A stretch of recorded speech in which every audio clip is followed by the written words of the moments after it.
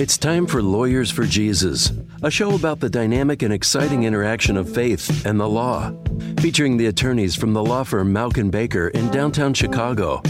Mauck & Baker is nationally known for defending freedom and for serving the people of faith. And now, Lawyers for Jesus. Hello, welcome to Lawyers for Jesus. I'm Terry Liu, an attorney at the law firm of Mauck & Baker in Chicago. We are Christian attorneys who focus on serving the body of Christ with his legal needs. To learn more about us, go to mauckbaker.com, that's MAUCKBAKER.com, or call us at 312-726-1243. With the advancement of technology comes the latest legal challenge, the status and rights of human embryos. Today I will be speaking with Rita Lowry Gitchell, a defense litigator who speaks on and has authored several publications about the legal status of frozen human embryos. Her expertise has been called on by the Thomas More Society to help with several cases involving the personhood of human embryos, including several briefs on behalf of the American Association of Pro-Life Obstetricians and Gynecologists, one of which was read by the U.S. Supreme Court. Rita, welcome to our show. Thank you. I'm very happy to be here.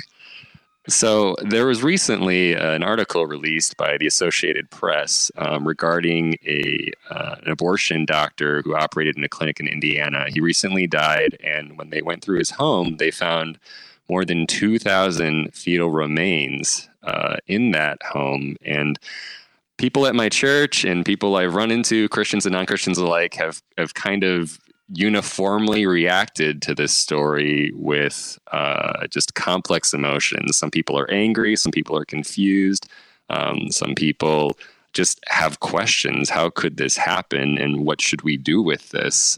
Do you have any thoughts on how we can navigate the emotions that people are having in response to this story? Well, the emotions are human emotions, and they cry out because each human life deserves dignity. And what is dignity? It's the recognition of this life is lost. Why was this life lost? What could it be? Why, if this doctor was a legal abortionist, did he have the need to hide and keep all these embryos and fetuses buried in his lawn? So,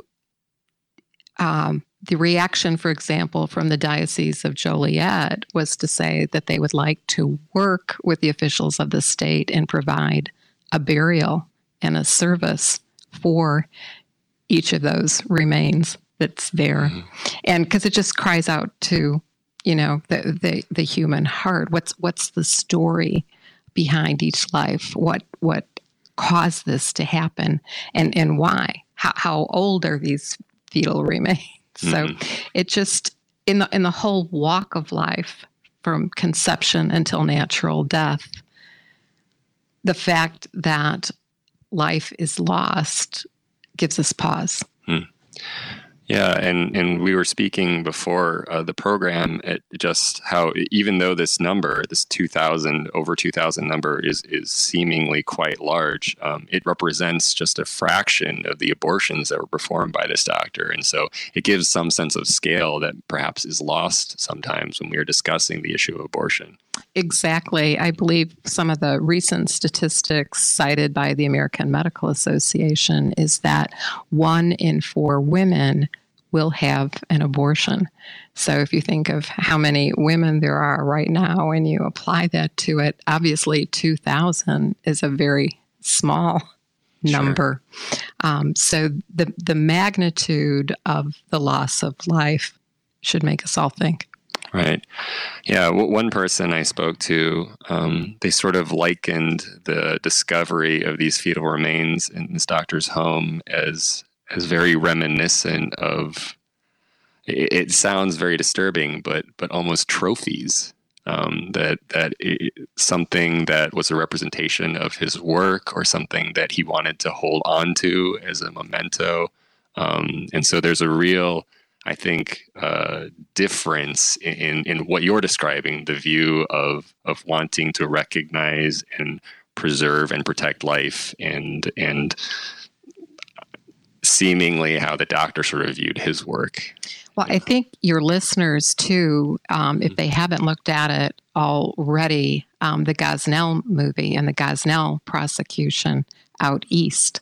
So very similarly, they showed in his home how he had fetal remains, and in the clinic. And originally they went in because he was arrested for drug charges. But when they looked and saw the remains, it gave them questions, and they investigated. But they're very similar, actually, if you look at that. And so the whole trial of Gosnell is very interesting for your lawyer audience to get more information about. Yeah, and to just think about how people would react if they were to find out that a doctor in Illinois had, other human remains in his or her home. What kind of public outcry would there be there? A desire to have answers and desire to revisit how we think about life and the medical profession here in this state. You're listening to Lawyers for Jesus. I'm Terry Liu of the law firm of Mauck & Baker. If you missed part of this show or want to hear other Lawyers for Jesus interviews, visit mauckbaker.com. You can also subscribe to our Religious Liberty newsletter and follow us on Facebook and Twitter for legal updates with a biblical perspective. Today, we've been speaking with Rita Lowry-Gitchell, defense attorney concentrating on legal issues involving frozen human embryos, about a doctor who died recently, and there were extensive fetal remains found in his home. So, Rita, can you tell us more about your work and interest in the legal status of embryos? Sure. Basically, I think I have always been pro-life because I grew up in a large family and my mother was often pregnant, so I got to feel life before it was born. So it's easier for me than perhaps other people who've been given different information to be pro-life. And then... What's a large family? 6 brothers Wow. and myself. Okay. But my mother also had 8 miscarriages. So I understand the depression women can go through after loss of life and, the effect that it has. And back in the day, women often weren't supported. They kept all their problems, to themselves. So I had exposure there. And then my father was a U.S. attorney, and he had a case back in the 70s where before Roe versus Wade, a doctor in Alabama did not refer a woman out to go outside of Alabama and to have an abortion when she had rubella or German measles. And they argued that the doctor should have told the mother that the baby could be deformed and she could have had an abortion. And at that time, I remember my father arguing, who can argue on behalf of the child? Is she going to tell us that she wished she had no life at all? We have people protecting turtles and bald eagles and the snail darter, but who will speak for the unborn and the value of life? So very early, it was easy for me to have a heart for the pro-life movement. And I think professionally, I worked in the area of medical malpractice defense, and I had someone tap me on the shoulder one day and say, Rita, we have a problem. People who've created embryos can't decide what to do with them, and we think you're the one to work on this problem. So I worked finding out what people could do, what choices they had, and then the Thomas More Society knew that I knew about human embryos and different decisions, so they asked me to work with them in cases where couples in divorce were fighting over whether the embryos would live or die. And so then I came in at the amicus level on behalf of the American Association of Pro-Life Obstetricians and Gynecologists to argue and present to the court facts.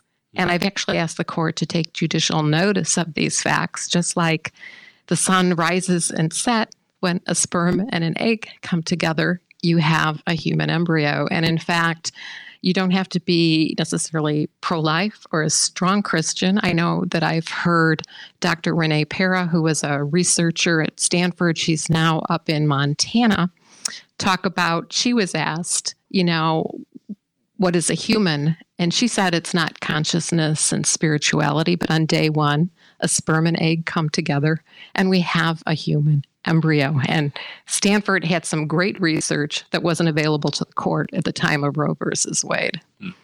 So you mentioned that there are often cases involving a couple that's getting divorced and they're trying to decide what will happen to the embryos. What is the current legal framework for navigating that? And is there an issue with that framework, in your opinion?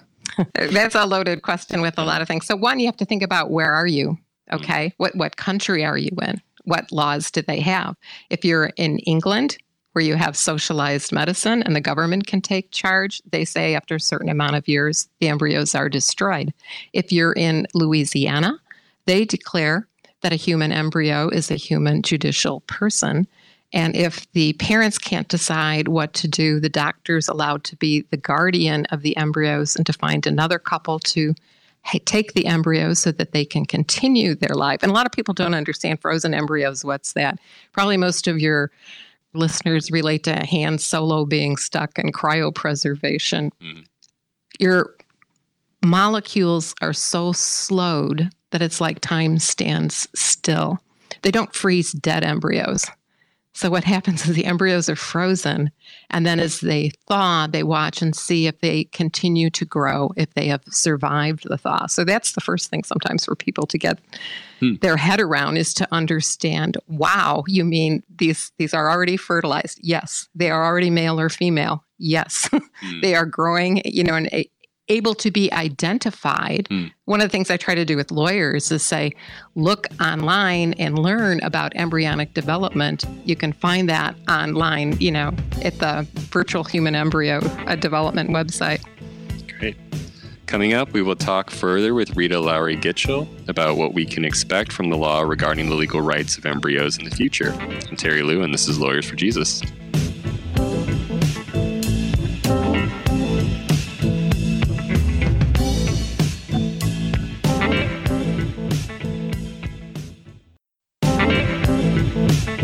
Welcome back to Lawyers for Jesus. I'm Terry Liu, an attorney at Mock & Baker, a law firm based in Chicago, which serves churches, ministries, businesses, and individuals with their legal needs. If you missed the first part of this show and want to listen online, go to mockbaker.com/radio.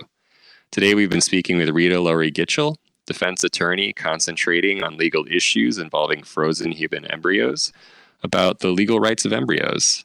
So Rita, before the break, you mentioned that this is an extraordinarily complicated area of law. It depends where you are and how you're approaching it and potentially what's involved in the equation.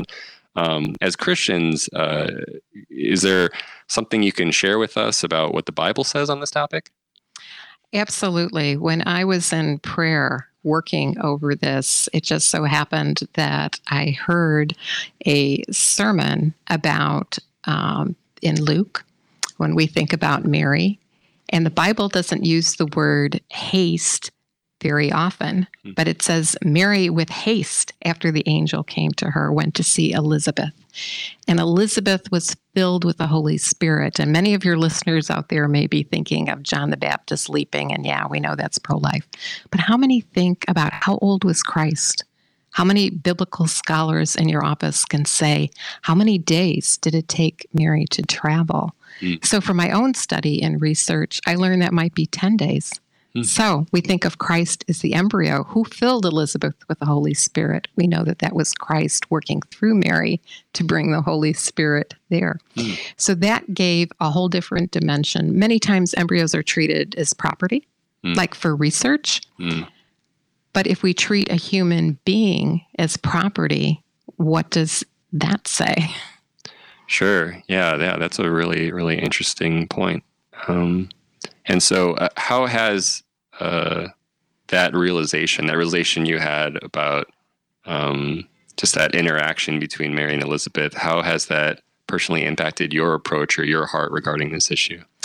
It made it clear to me that, like, what would Christ want? Would he want research?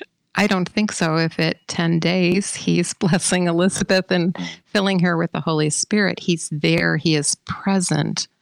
And so when we have a human being present, we should treat, humans as human beings. People sometimes, it is complicated because it's hard. If you have a genetic related disease, for example, you may want to go through IVF because you may want pre-implantation genetic diagnosis to learn which of the embryos might carry a trait that you would rather your child not have. But God created us all. And even with that trait, you are worthy of human dignity and respect. So once you are created, what would Jesus do? If you were that embryo, wouldn't you want to live? Certainly in thinking about my own relationships, I know that more and more couples are having kids later on in life, and some people are turning to IVF as a solution to maybe fertility issues.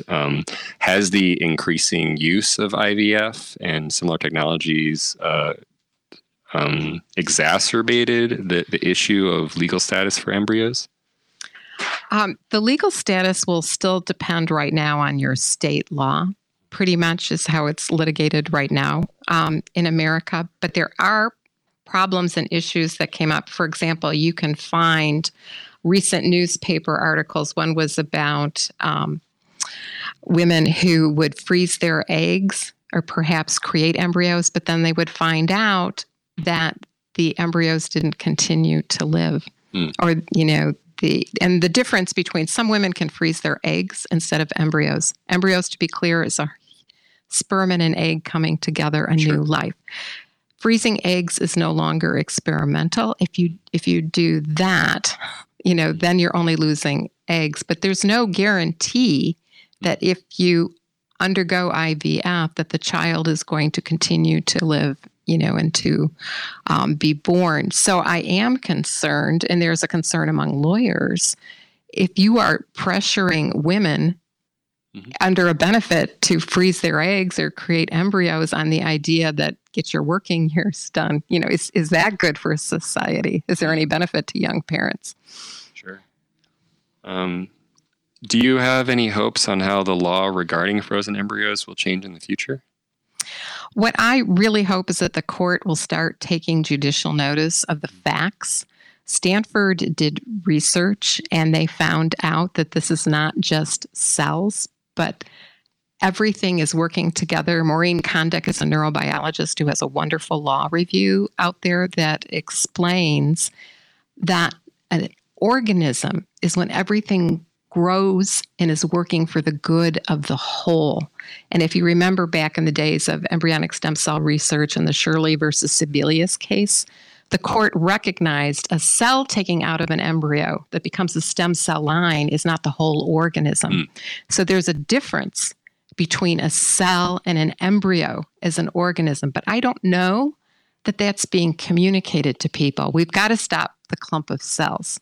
We have to realize these are lives, and all potential stops when you terminate the life. These are not potential life. This is created life. And our country, in the Declaration of Independence, what was the basis for your rights? Do your rights come from the government, or are they God-given? And is it the government's job in the Declaration of Independence to secure those rights? And if we were in England and you were a king, well, then you had divine rights. But here we decided the mere fact that you are created is what endows you with unalienable rights. And that should be our framework going forward with the law. So that would be my hope, that they recognize the principles in the Declaration of Independence. Sure. You're listening to Lawyers for Jesus. I'm Terry Liu of the law firm Mock & Baker, and we're talking to Rita Lowry-Gitchell, defense attorney concentrating on legal issues involving frozen human embryos, about just the sense of where the rights of embryos, that we should understand where those rights derive from. And so, Rita, is there any alternative to destroying or indefinitely storing unwanted frozen embryos? Yes, and Congress actually wrestled with that question back when we talked about embryonic stem cell research as one option. Now, people might want to think that they're going to give their embryos to research, but do researchers want those embryos? Are they doing a particular study? Are they willing to take them? Who's going to pay for storage at that time? What is the alternative? Congress also funded embryo adoption awareness. And a lot of people don't realize there are others out there who are willing to have the embryos. Some people prefer the word donation because they treat embryos more as property than to adoption, a more human way. But for example, the National Embryo Donation Center has birthed, I believe it's over 800 in June. They had a birthday celebration in honor of the 800 embryos that were placed for adoption and were born as a result. So embryo adoption is one. For some, it might be burial. Some make their embryos into jewelry. I mean, these are the different things that people have done with embryos. I'm not saying as a Christian, all of those options are Christian options. But those are what people do. And are there any other legal bioethical challenges that you've encountered through this advancement of technology? Absolutely. If you're someone doing transportation, can you ship embryos? Or do we change the name and call them pre-embryos because they're not implanted in the womb and then treat them as property? Okay, there's laws about shipping human embryos. What about inheritance law? How does that affect things? What about if we just take part of an embryo? There was recent news that came out in Popular Mechanics about they've coaxed embryonic stem cells to become a brain, and the brain in the dish, just like you have the heartbeat that can grow in the petri dish, just a part, not a whole being, not a whole person, but a tissue part. And the brains in the dish can send a signal to a robot and get it to walk. They have taken the embryonic stem cell out, and notice when they grow it in the dish, it's like it wants to turn into an embryo and act similar. So they call them embroids, and they call the organs that they try to develop from the embryonic stem cells organoids. So obviously, bioethics, this is a big issue now. How far do you go in this research? What checks are there? Originally, the American Association for Reproductive Medicine only wanted embryonic stem cells to grow for 14 days because after that, you might see a neural crust develop or like a spine, in development, because the embryonic stem cell doesn't have the placenta and cord parts and can never be a person. Rita, thank you for speaking with us today. How can people learn more about your work in this area? Well, the Christian Legal Society is having a conference here in Chicago at the end of October. I will be speaking on what Lincoln would want to know about a human embryo, and I will cover the different legal theories of an interim status, personhood, or property. And I would love to see your listeners at the conference. Yeah. And I want to return to just what you shared about your father's question. As an embryo, unable to speak, unable to assert rights, who will recognize those rights and who will protect and speak on behalf of those embryos? I think that's a question that we all need to wrestle with today. If you have a legal need or a question and want the perspective of a local Christian attorney, contact us at Mauck & Baker. You can reach us at 312-726-1243 or at mauckbaker.com. That's MAUCKBAKER.com. Visit our website to subscribe to our Religious Liberty newsletter with legal updates, or call us and mention Lawyers for Jesus for a free consultation. Thank you for listening. I'm Terry Liu, attorney at Mauck & Baker, and this is Lawyers for Jesus.